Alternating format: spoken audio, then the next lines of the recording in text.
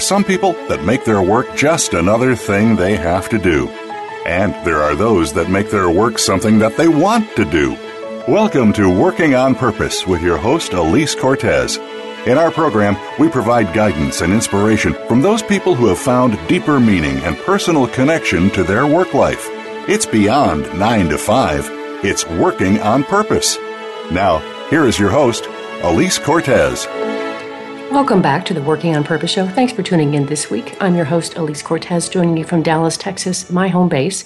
As you know, if you've been listening for a while, you know that I'm obsessed with the world of work and how people meaningfully connect to it. So my mission is to bring you people of all ages and backgrounds across all kinds of professions so we can learn from them and be inspired by their stories and maybe even be a little entertained, which is what I think we're in for this week. So my guest this week is Dottie Griffith, and she is the queen of Texas cuisine. Thank you very much. She is also an author and speaker based here in Dallas, Texas, and I have her right here with me. She is the author of 9 cookbooks, most about Texas-style cuisine, and is the editor of Dean Fearing's The Mansion on Turtle Creek cookbook. She also enjoyed a 34-year career as a restaurant food critic. What a wild and crazy ride this must have been for you. Welcome it's been to the show. Fun. Thank you. So glad to have you with us, Dottie. I have much I want to learn from you, but just first, I know that you've done all kinds of things, but let's just first ground us into today. What are you up to these days? Well, I am doing several things. I am actually co-authoring cookbooks with 2 different chefs, one Kent Rathbun here in Dallas, the chef of Abacus and Jasper's in Hickory, and he also has locations in Dallas and Houston and Austin.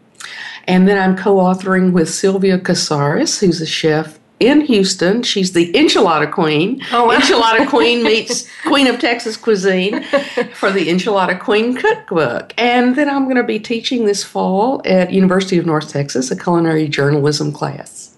Wow. At first, I have to say, being somebody from the Northwest, I grew up in Oregon, I love your accent. Accent? What accent? I'm not the one who has one. You do. That's for sure. All right. So first I have to ask, how did these cookbooks come into be? I mean, you were wandering along, singing a song on the sidewalk, and somebody said, hey, you got to write this with me. What happened? Almost. Okay. Almost. Many years ago, the very first one, I was the food editor at the Dallas Morning News at the time, and the food editor is the person who gets most of the cookbooks that are sent in for consideration for review. Mm-hmm. Hence, I was the person at the newspaper that this particular publisher's representative knew, and she called and said, we're really looking for somebody that could do a chili cookbook. Do you know anybody? And of course I said, well, sure, me. Pick me. Never done a cookbook, had no idea. But I did the first one, and it went pretty well, and so I've been doing them ever since. Okay, I have to investigate that just a little bit, because a lot of people out there, and perhaps even myself included, we're not the first one to stick up our hand if we haven't done something. Sure, pick me. What made you say, yeah, I can do that, when you hadn't done it before? Well, I knew I loved the subject because I've always been just, in love with Texas cuisine and Texas history and Texas lore. So I knew that I had the background. And at that time, especially, there was a lot going on with the dueling chili cook-offs in Terlingua. There was 2 dueling organizations. So it was a lot of news. It was something I was writing about a lot anyway. And it just made sense. And, when you get an offer like that, even though it's an indirect offer, if it's right, you've just got to take it. Yeah. I mean, I knew I could do it. I'd read a bunch of cookbooks, obviously doing what I was doing as the food editor, wrote about food every day. I knew this was something I could and wanted to do. Wow. And was it as much fun as you hoped it would be? Yes and no. That's my girl, telling the truth. Well, my son was very young at the time. He was like 4, and he still... not nightmares, but he will still tell you about waking up to like 3 different kinds of chili cooking on the stove before he got up to go to preschool. And she made that one with chocolate in it.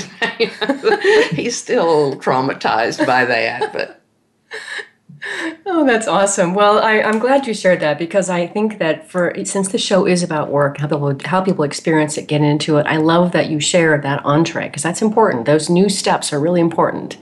And speaking of that, I know you have this long career at the school. Yes, I have a Bachelor of Journalism degree from the University of Texas and went to work at the Dallas Morning News straight out of college, which doesn't happen very much anymore. Just because the field is so much more crowded, and you can imagine. Like everybody of my generation in journalism, Woodward and Bernstein were the idols.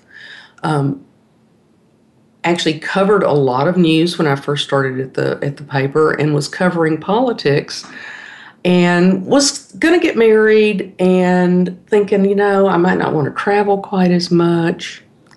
And one day they asked me, because I was always the one that was bringing food in on the weekends when we all had to, work overtime or on elections or whatever. And they said, the food editor is moving on. Would you consider it? And at first I was a little bit insulted because, how do you go from being from being the next Woodward and Bernstein to being a food editor? But I had to think, what makes me really happy? I mean, this is kind of like something that I've been wanting, but I didn't know exactly the manifestation that it was going to take. And here it is. So jump on it. And that's what I did. And it was at a time when they really wanted a lot more serious reporting and writing in the food section. It was when food sections were first coming out of the days when they were just collections of recipes. Mm-hmm. So I had the great good fortune to have an opportunity to come by me, grab it, and go for all it was worth, which I think is will be the message that we take away from today in terms of career. I'm not one of those people that has gone out and made my opportunities. I'm the kind of person who recognizes that as an opportunity when it floats by. Mm-hmm. I was just thinking the same thing in both instances when you said about the chili cookbook and then this job or this change toward the food critic piece. So you had the good sense to know that that's for me. And not everybody does. Some of us are like, I missed that. It went by too quickly. I missed it.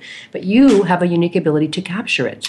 Well, and of course, my standard thing now is, more people eat than vote, so I knew I'd have more readers. Oh, you've got to say that again. More people eat than vote. Oh my gosh, that's hysterical.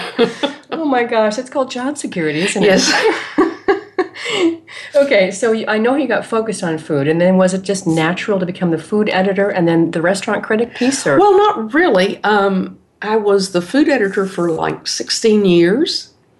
And then when a feature editor recruited me to be a feature editor for a few years, which I really enjoyed, really liked, and had a real concentration in graphics and things like that during that tenure. And then the then restaurant critic was leaving, and I thought, it'd be really great to get back into food. And so I did go after that job. Okay. And was lucky enough to get it. Mm-hmm, mm-hmm. Well, so what did you love about that job, and how long did you actually do it? I was the restaurant critic for about 10 years. Okay. And I loved it. To me, being the food editor before was great training because, as I said, I'm a journalism graduate. I wasn't trained in culinary. I'm not a chef. So all those years being food editor, I was really a sponge for everything that crossed my desk about technique, how to do it, how it should be, how to taste. I was fortunate enough to do a fair amount of traveling so I got during that time both internationally and within Texas and the United States. So I got to taste a lot of different kind of cuisines and have a benchmark for what it should be like. And I was really one of those food editors who tested a lot of recipes. So I really learned to cook a lot of things. I may not have been able to do it as well as maybe a chef who did it all the time, but at least I had some grounding in the technique and what that dough should feel like, what the texture should be, the flavor should be, the aroma should be. So I really was, I guess, an autodidact in food in a way. Interesting. Self-taught, but I feel like I had a really great foundation for it when I really got to the point where then I was evaluating others' cooking. Okay, so you said you were a restaurant critic, right? That's the title. So what I want to understand is, does that mean that you were evaluating everything about the experience, the service, the way the restaurant looked and felt, or was it just the food? No, it was the whole experience, Okay. including the wine list, the service, Oh, okay. everything. But I think most of us tend to concentrate mostly on the food, which is it's the most fun to write about, unless you just have a horrible experience about something else, and then you can get real snarky. But the food is the richest imagery you can get into: taste, smell, feel. So from a writer's standpoint, the food is where you tend to focus. I think that's ironic in a way, because what can spoil an experience for a customer most often is not the food, but the experience, the service. Yeah. I mean, you can go in, and if you're treated extremely well, you can forgive a bad dish. But if you have a bad dish and you point it out and you're not treated nicely, you don't ever want to go back there again. If you make a reservation and you're made to wait for a long time, the meal, if you choose to wait for it, might be great, but you're still not going to be very favorably disposed to go back to that place again. So service is so often, I think, the make or break deal for a customer. For a restaurant critic, if we focus on the food, it's more fun to write about. I get that. Now, as somebody who is really an anthropologist in many ways, right? I study people. I'm very focused, hyper-focused on the service, my server, and any interactions that I have with the staff. And you're absolutely right. I can, if it's an okay meal, I will think it's probably even better because I had great interaction with the staff. But I am hyper-focused on that because I'm weird like that. Well, I think most of us are, where you're in a space that isn't your own. Yes. And the whole objective of the people working there should be to make you feel welcome, make you feel comfortable. For them, the food is not the major part of it. Right. They really need to balance that whole experience, the whole ambiance thing, with the food. And that's what I think some places may forget. I always really appreciate it when the server can really help me understand a little bit more about the history of the restaurant. What's the special tonight? Why is it so precious? What's a great wine pairing? I really like that. I appreciate that. Well, you can really tell the restaurants where the management invests in the staff training. When servers are knowledgeable, they can answer your questions, or they know how to say, I don't know, but I can find out for you. Yes. And you can tell when they've been schooled to treat the customer as always right. I know it's trite, but the customer, especially in a service industry, has to be right. You have to find a way for the customer to win. I have to tell you a very fast story along those lines, really quick, Dottie. So years ago when I was waiting tables to get through college, I was waiting in Portland, Oregon, and a customer came up and said he wanted all these extra things on his pancakes. And I was like, great, happy to do it for you. There'll be an extra cost of this. And he said, no, there won't. There wasn't yet one yesterday. And I lost it and launched into this big thing about you don't get something for nothing in this life and blah, blah, blah, blah. And I went through and just read him the riot act. And I finished, and he said, could you send out the manager, please? So the poor manager had to listen to this guy complain about me. So I, for that one day, was not of the opinion that the customer should always be right. And I sympathize with servers and chefs who have to put up with, cranky, uninformed, entitled people. Because, not everybody that walks in a restaurant is nice either. Isn't that the truth? At the same time, every meal you serve is a performance. And the people, everybody involved in that performance, from the back of the house with the chefs to the front of the house, has to get it right, or you have disappointed a customer. And, complaints like that, you may see one complaint. Now, thanks to Yelp and things like that, you see a lot of it. Right. Thank and you. it's much easier for smart proprietors to address it. But used to, they just went away disgruntled and told everybody that they know. Which might be a small crowd. In this case, they can launch large. It is, but at least you can see it and you can address it in some way. So there are whole businesses built now around helping businesses monitor their Yelp, their social media image, and what to do about it. And the feedback that comes with that. So, okay, well, before we go on break, we've got a little bit more time before break, and I really have to know how you earned the title of Queen of Texas Cuisine. And if, in fact, you really are a native Texan. I think you are, based on that accent. Yes, I am. Okay, so how would you get this title? Well, it is very informal, let me tell you. Some friends of mine who have watched my career and said, you really are the Queen of Texas Cuisine. So I said, I'll take it. Just give me that crown. I'm wearing it now.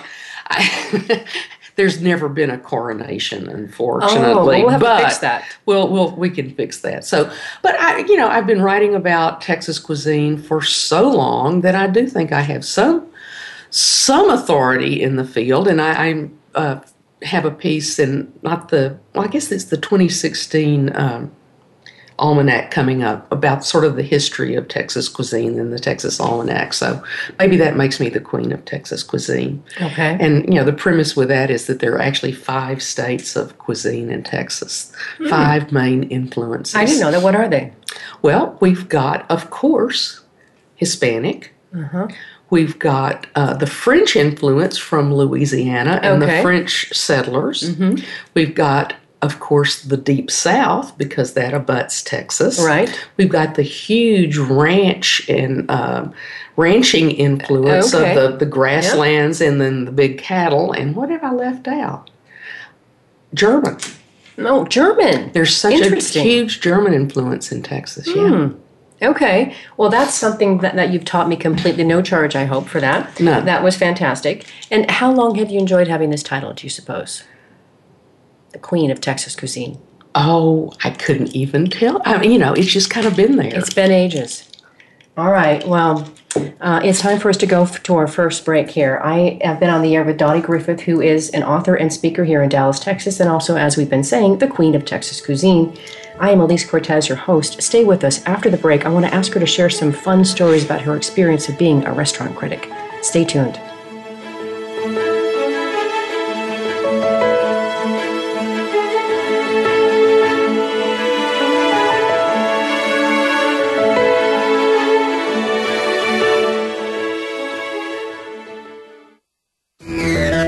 Friend us on Facebook to keep up with what's empowering the world. Voice America Empowerment. Elise Cortez is a speaker and engagement and development catalyst. She designs and delivers professional development, leadership, and engagement workshops and can bring her expertise to your organization. She will help ignite meaningful development within your workforce that will increase employee engagement, performance, and retention. To learn more or to invite Elise to speak to your organization, please visit her at www.elisecortez.com. She would welcome the opportunity to help get your employees working on purpose. Have you friended us on Facebook yet? Why not? Just go to facebook.com/Voice America or search for the keywords Voice America. Once you are part of our Facebook network, you'll receive daily messages about what's happening with our shows, this week's featured guests, and new happenings of the Voice America Talk Radio Network. And you can add your voice to the always active discussions on our wall. Just go to facebook.com/Voice America or search for Voice America. Have you had a chance to check out Voice America's online magazine and blog, Press Pass? If you love our hosts and shows, check out articles that give an even deeper perspective. Plus topics about health and fitness, movie reviews, philosophy, business tips and tactics, spirituality, positive thought, current events, and even more about your favorite host. It's just a click away at vapresspass.com. That's vapresspass.com. VA Press Pass by Voice America. All access, all the time.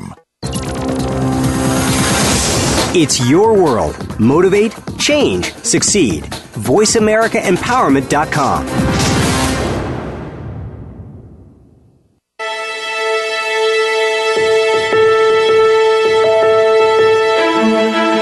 This is Working on Purpose with Elise Cortez.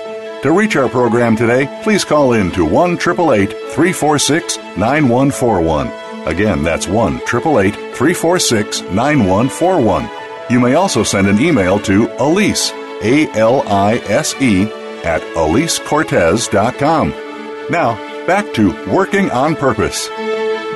Thanks for staying with us, and welcome back to the Working on Purpose show. If you're just tuning in, we're here with Dottie Griffith, who is an author and speaker here in Dallas, Texas, and also enjoys the title of Queen of Texas Cuisine. We both giggle when I say that, but it's really great gobs of fun to have a title like that. I'm Alise Cortez, your host, and I want to pick up where we left off. Before the break, we were talking about how she got into her career, and she had the great insight and wisdom to be able to take opportunities as they came to her, and she made them work for her. Now what I want to do is I want to hear, Dottie, about any fun stories you can tell about your experience as a restaurant critic. I'm sure you have a ton, so we want just the fun ones.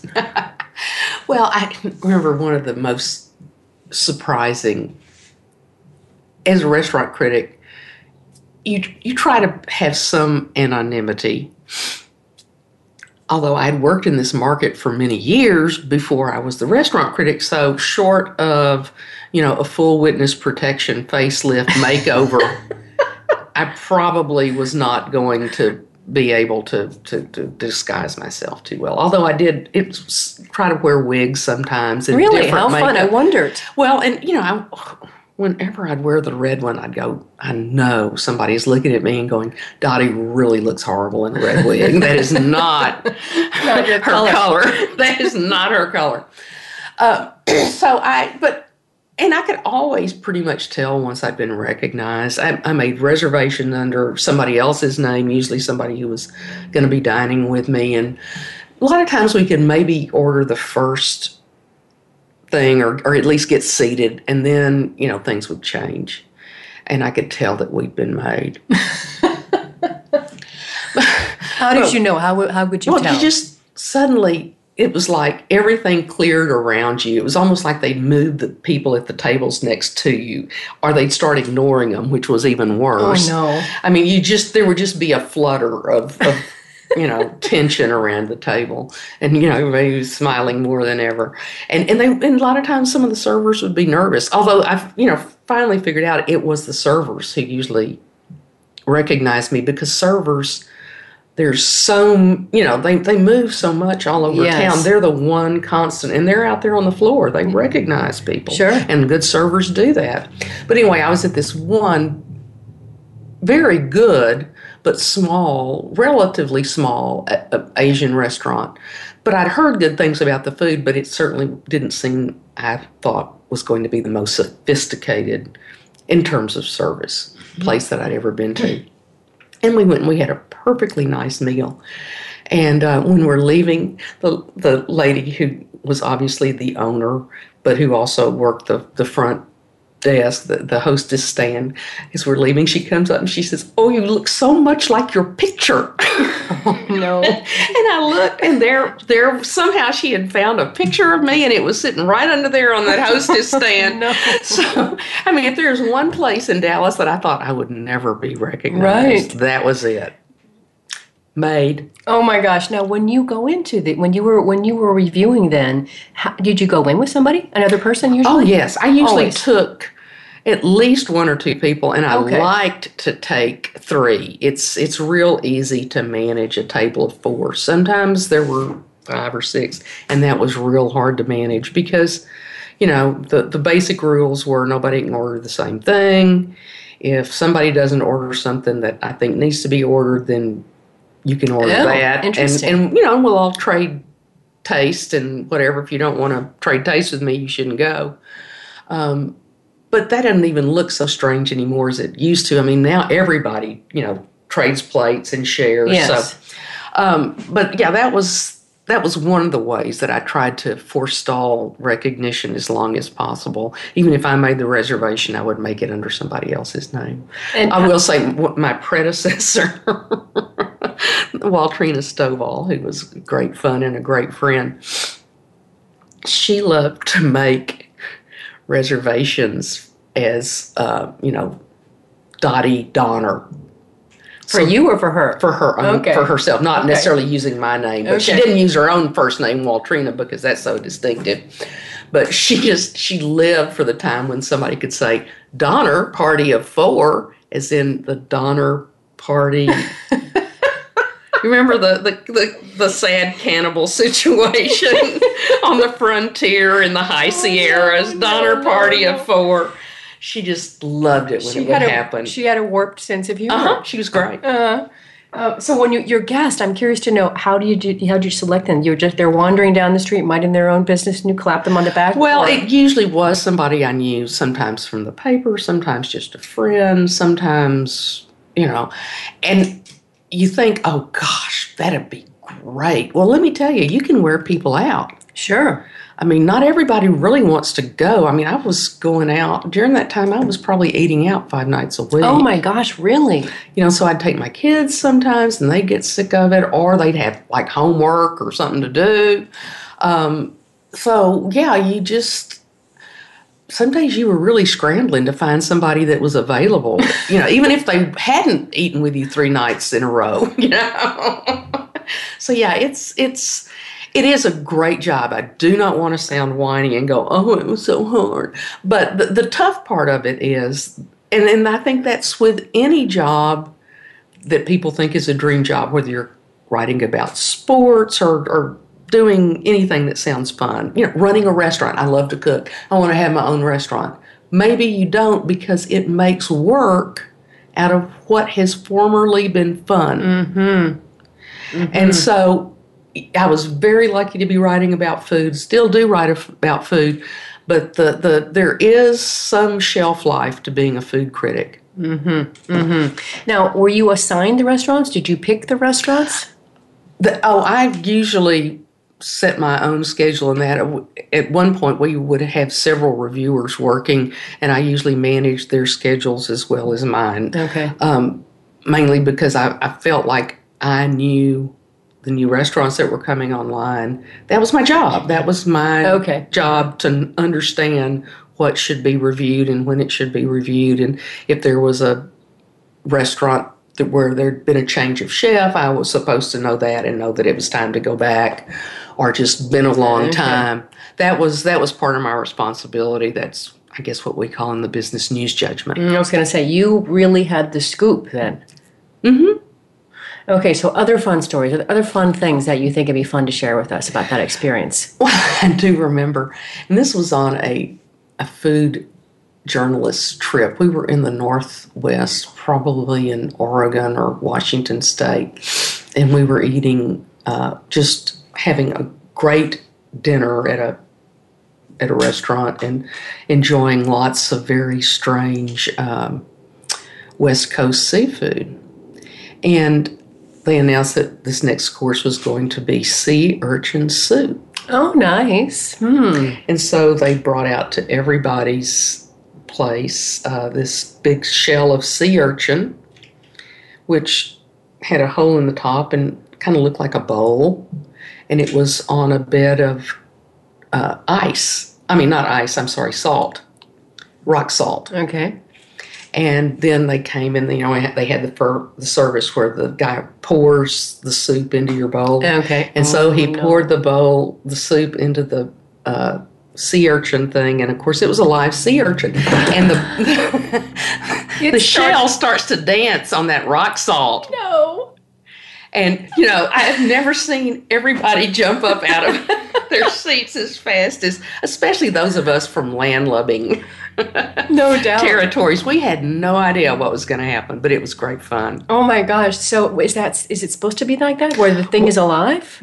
That's the way sea urchin is consumed. Oh my gosh. It's kind of like an oyster. Well, if I was in his position, I would run off the plate too. It's kind of like those lobsters that try to crawl out of a pot. I'm out of here. Yeah.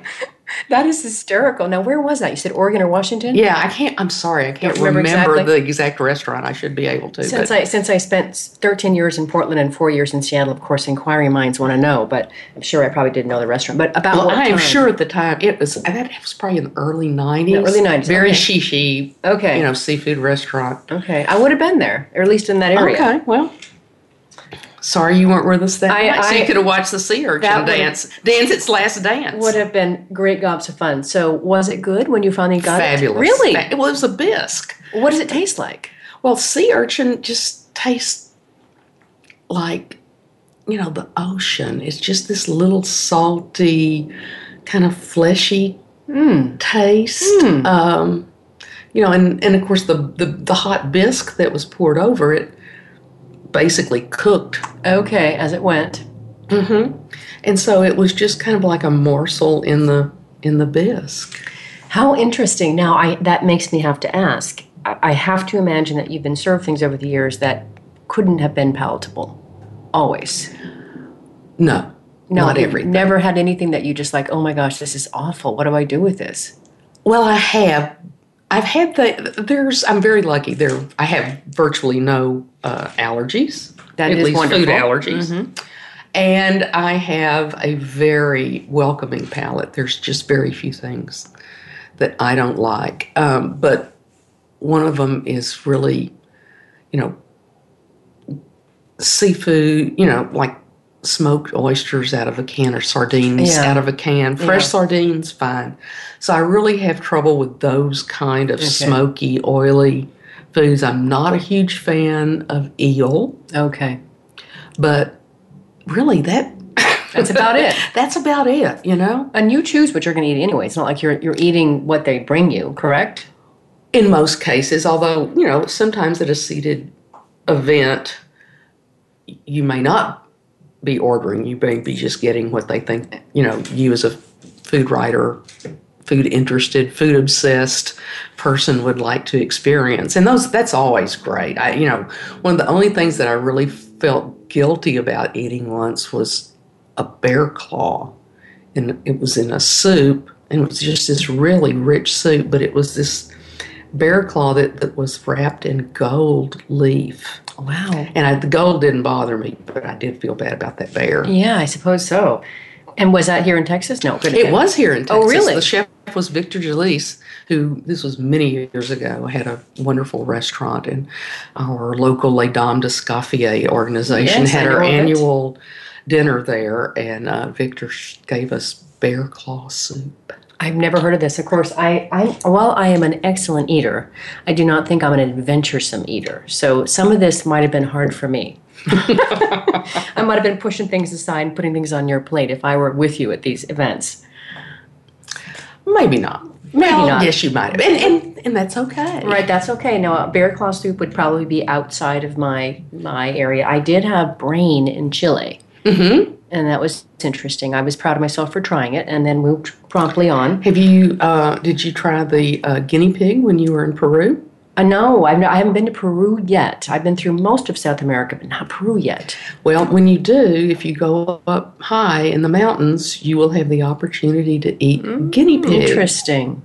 Which is sort of like a really small pig. Yeah. They don't call them little guinea pigs for nothing, but apparently up there people... It's a great way to have a source of protein that you can raise in your house. And so people tend to have little herds of guinea pigs on their dirt floor houses. And, when the family needs some protein, we have a guinea pig. I will not tell my daughter that, who is an avid fan of all things small and Probably cute and fuzzy. Not. Yeah. Okay. All right. Well, let's move on to your cookbooks. Okay. You only got 9 of them.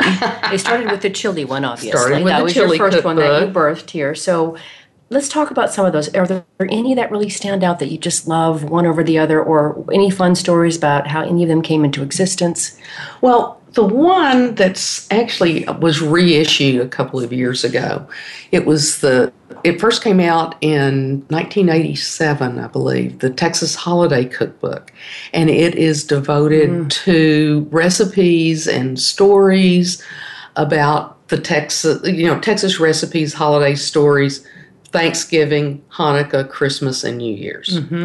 And the book did very well, and so I added a chapter or two and kind of revamped it a couple of years ago, and the second edition of the Texas Holiday Cookbook came out.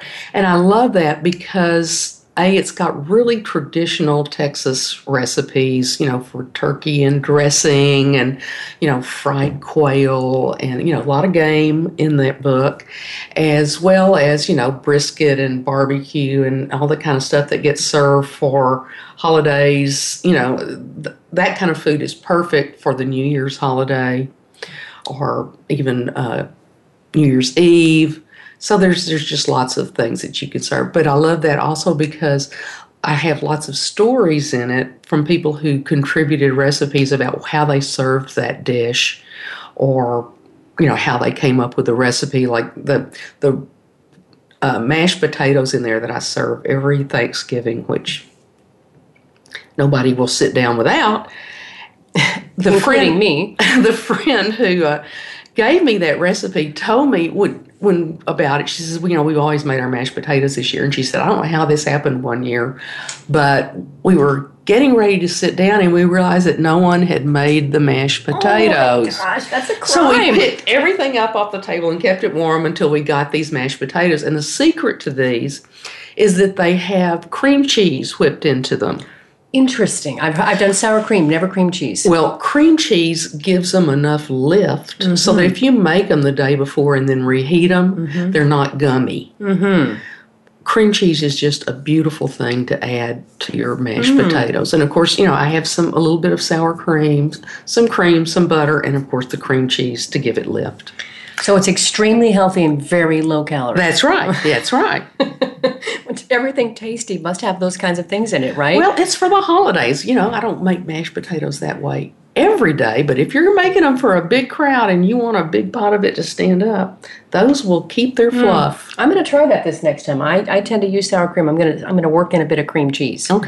Okay, so what's your latest cookbook, the last one that you have out? And then I do want to talk about the ones that you're currently working on, but what's the last one you have out? The revision of the Texas Holiday Cookbook is my most recent one. I added 3 chapters to it. When I first wrote the book, the Texas wine industry was fairly new, and there virtually was no Texas craft beer industry. In the interim, as we all know, the Texas wine industry is growing and blowing, and the Texas craft beer industry has just exploded and has become a real force. Yes. So that was a really fun chapter to add. No.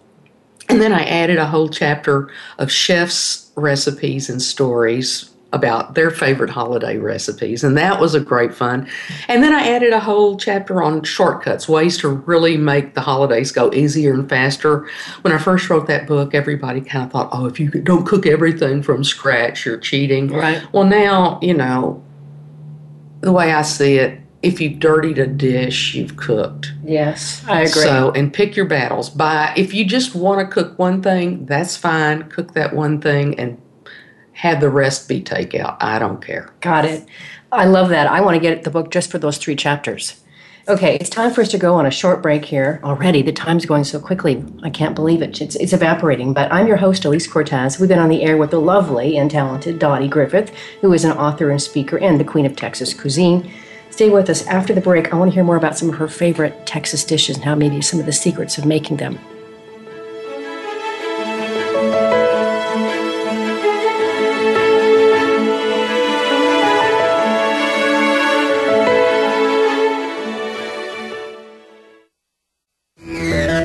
Friend us on Facebook to keep up with what's empowering the world. Voice America Empowerment.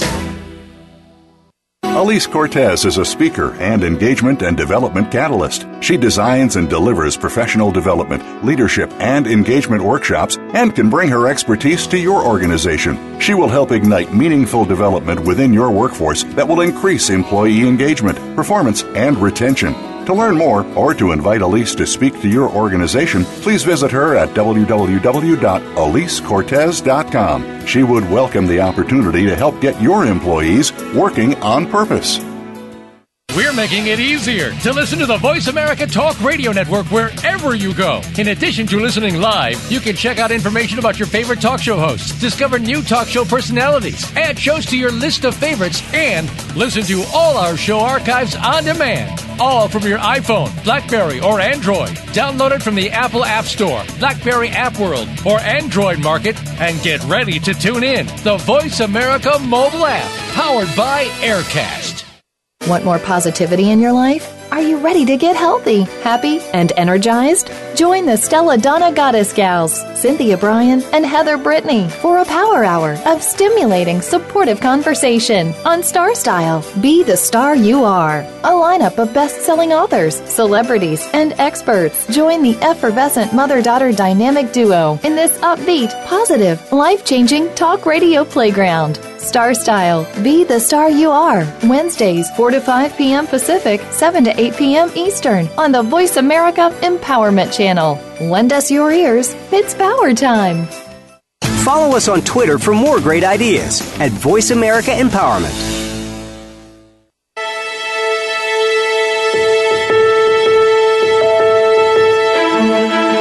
This is Working on Purpose with Elise Cortez.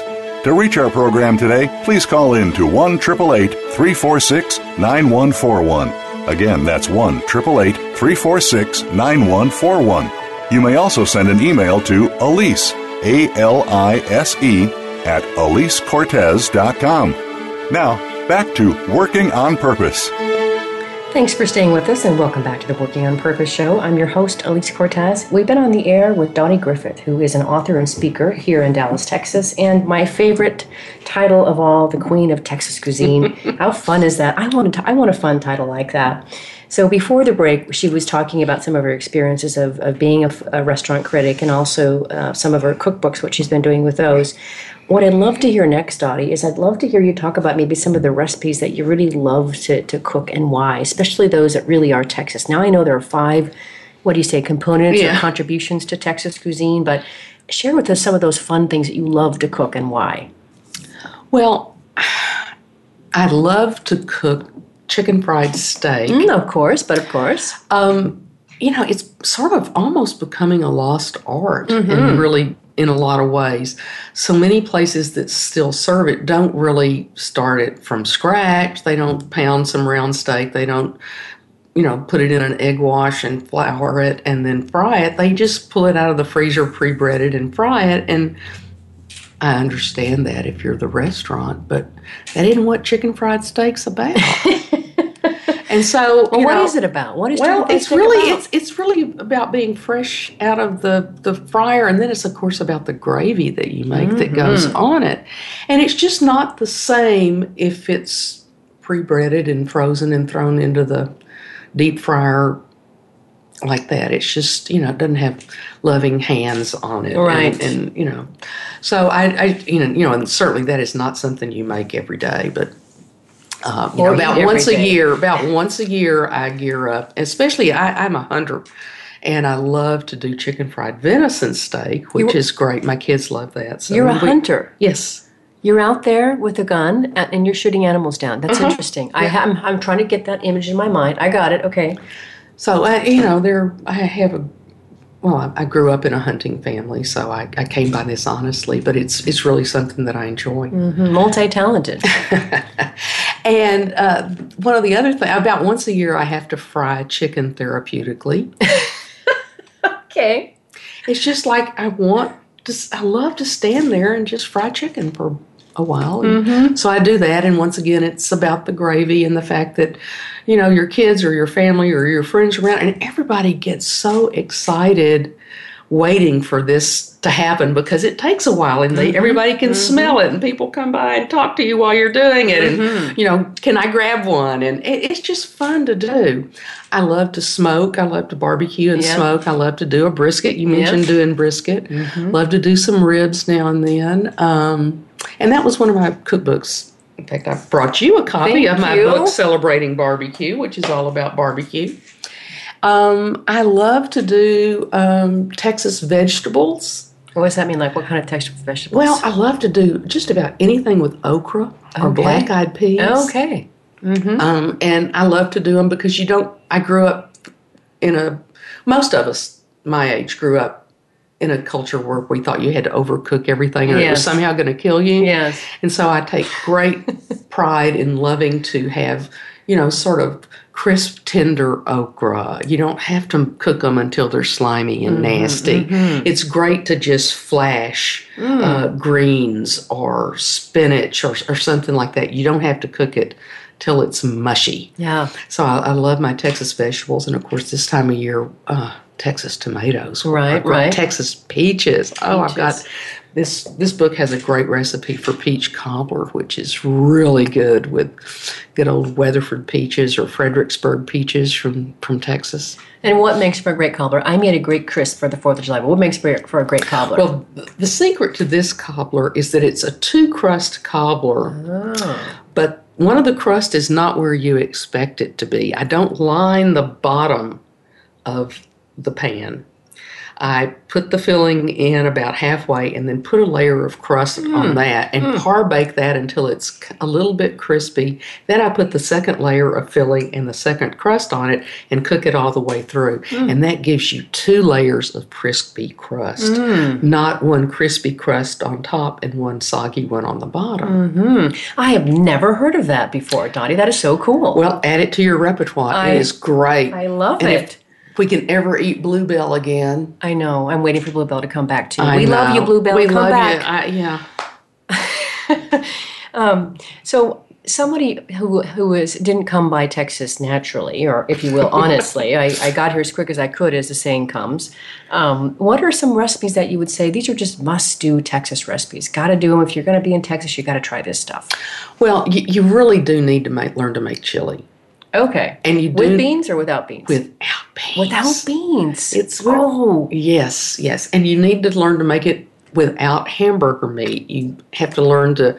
The grocery stores here do what we call chili grind, which is a really coarse grind of beef, or you can cut your chuck roast or whatever into cubes and cook it that way. Oh. I like to do a mix of the chili grind, the coarse grind, with some ground meat, because then the ground meat just kind of dissolves in it and gives the sauce around the chili really thickness and really meaty flavor.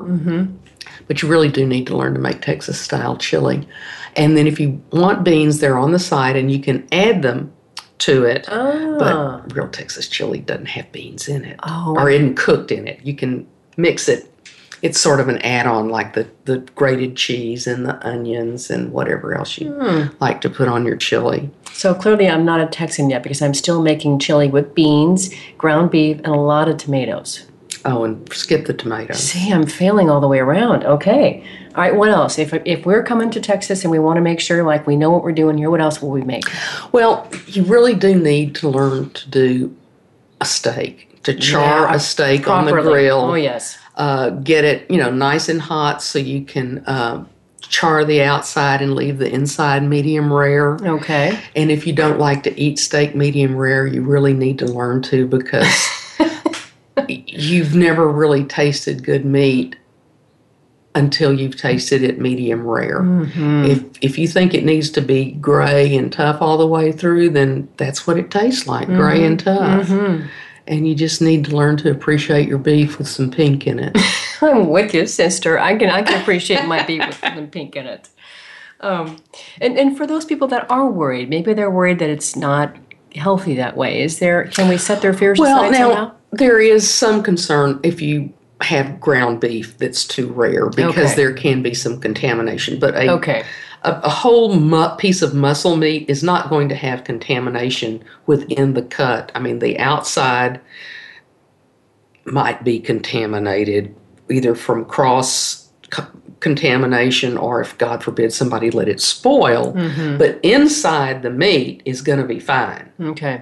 So if you're confident that the piece of meat on the outside is good for you to eat, is safe, then the inside's going to be fine. Okay, because you've charred the outside. Okay. Well, and just because the inside of that muscle is not going to have any contamination except that came through the outside. Okay. Well, I would love to grill more on all of your favorite dishes, but I do want to make sure and hear about these 2 latest cooking projects you're working on here, and who you're working on them with, and all that kind of good stuff. When are they due out?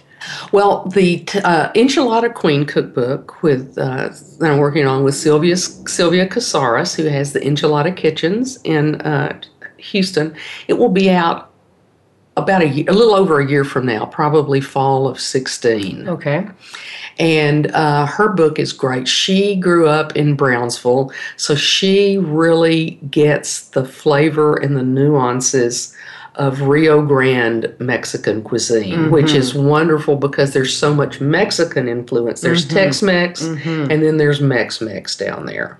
And her restaurants in Houston just have a huge, huge following. And she specializes in enchiladas, which most Tex-Mex restaurants have them, but don't necessarily specialize in them. They may specialize in fajitas and all these other things, but nothing is more basic to great Tex-Mex than a really good enchilada. And Sylvia does it. She has 14 sauces that she uses for various kinds of enchiladas that she makes every day in all of her restaurants. So they're really fresh, and they're everything from a really traditional Tex-Mex chili gravy to a Mexican salsa verde. And they go on all the different kinds of enchiladas, and they're fabulous. And so that really is the heart of the book, is her enchilada recipes and how she seasons a tortilla before she rolls the meat or the filling in it. It's a lot of people just may pass it through, some hot oil or even in some of the sauce. No, she marinates it in a kind of a broth that's seasoned with chilies, pulls it out of there, and then runs it through the hot oil before she wraps it. And that gives it a beautiful color and a beautiful taste, way beyond just a plain tortilla. So she really makes filling a tortilla about a 3-step process. Wow. I've never made enchiladas before, but they are my favorite thing to eat in terms of a Mexican restaurant. They are. They're great. And, I will say, unless you're just dying to learn to make them, why would anybody make them unless you can make them like Sylvia? Because you can get them out so easy. They're so much easier to order than they are to make. Somebody else makes them, yes. I'm with you on that. Comes with a margarita, yes. Yeah. Okay.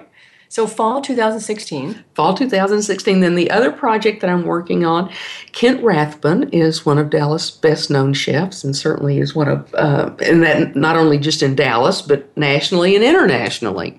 Kent's first restaurant here was Abacus, and he's got Jasper's now with locations in several cities. And this will be his first cookbook. So we are finishing up his proposal. And I know that when we get this proposal done, it will be quickly devoured by some brilliant publisher. And I suspect it will be out probably in spring or fall 2017. Okay. Wow, how much fun. It must be amazing to actually birth a cookbook. I'm writing a book now about my research around meaning and work, but the actual process, you've got 9 cookbooks out and 2 in the works. It must be amazing just to be able to see this thing in your hands. Like all writing, it's sort of like running. It feels so much better when you're done. I suppose so. I suppose so. I used to run marathons and a lot of 10Ks, and yeah, I enjoyed it, but yeah, really, you really feel like you've accomplished something when you're done, and it sure does feel good to stop. I getcha. Well, we're coming to the close of the hour here, and I really want to give you a chance to say any final things you might want to share with our listeners, with anybody else. Last pearls of wisdom in that mind of yours. Well, I guess I'll go back to sort of the theme of your show and what we talked about, which was recognizing the opportunities when they come. You may not think of something first as an opportunity, but really look it over. I'm sort of one of those cosmic people that thinks that something that comes at you like that, you really need to take a look at and think, because it wants you to grab it. Yeah. It wants you to grab it. May have been not what you were looking for, or when you first saw it, you thought, nah. But if it keeps coming at you like that, give it a real hard look. See if there isn't really something in there that has your name on it. Because chances are somebody else has seen a talent in you that maybe you didn't see. Right. Yeah. Beautiful way to finish, Dottie. I love that, and I would have queued that up. If you didn't say that, I would have queued that up, because to me, your career exemplifies what you just said. And that's how we met. We met in a bar. We were going through, I think, Houston or whatever, and I seized the opportunity to talk with her, and then here she is on the show. So, Dottie, thank you so much for being on the show. You have been a wonderful guest. Pleasure. Thank you. I knew you would be. So next week, we will be on the air with Stefan Wen, who will be joining us from Los Angeles. And he's going to talk about his lifelong fascination and career in innovation, business startups, and entrepreneurship. So I hope you'll stay with us for that as well. And remember that work is 1/3 of our lives. So let's work on purpose.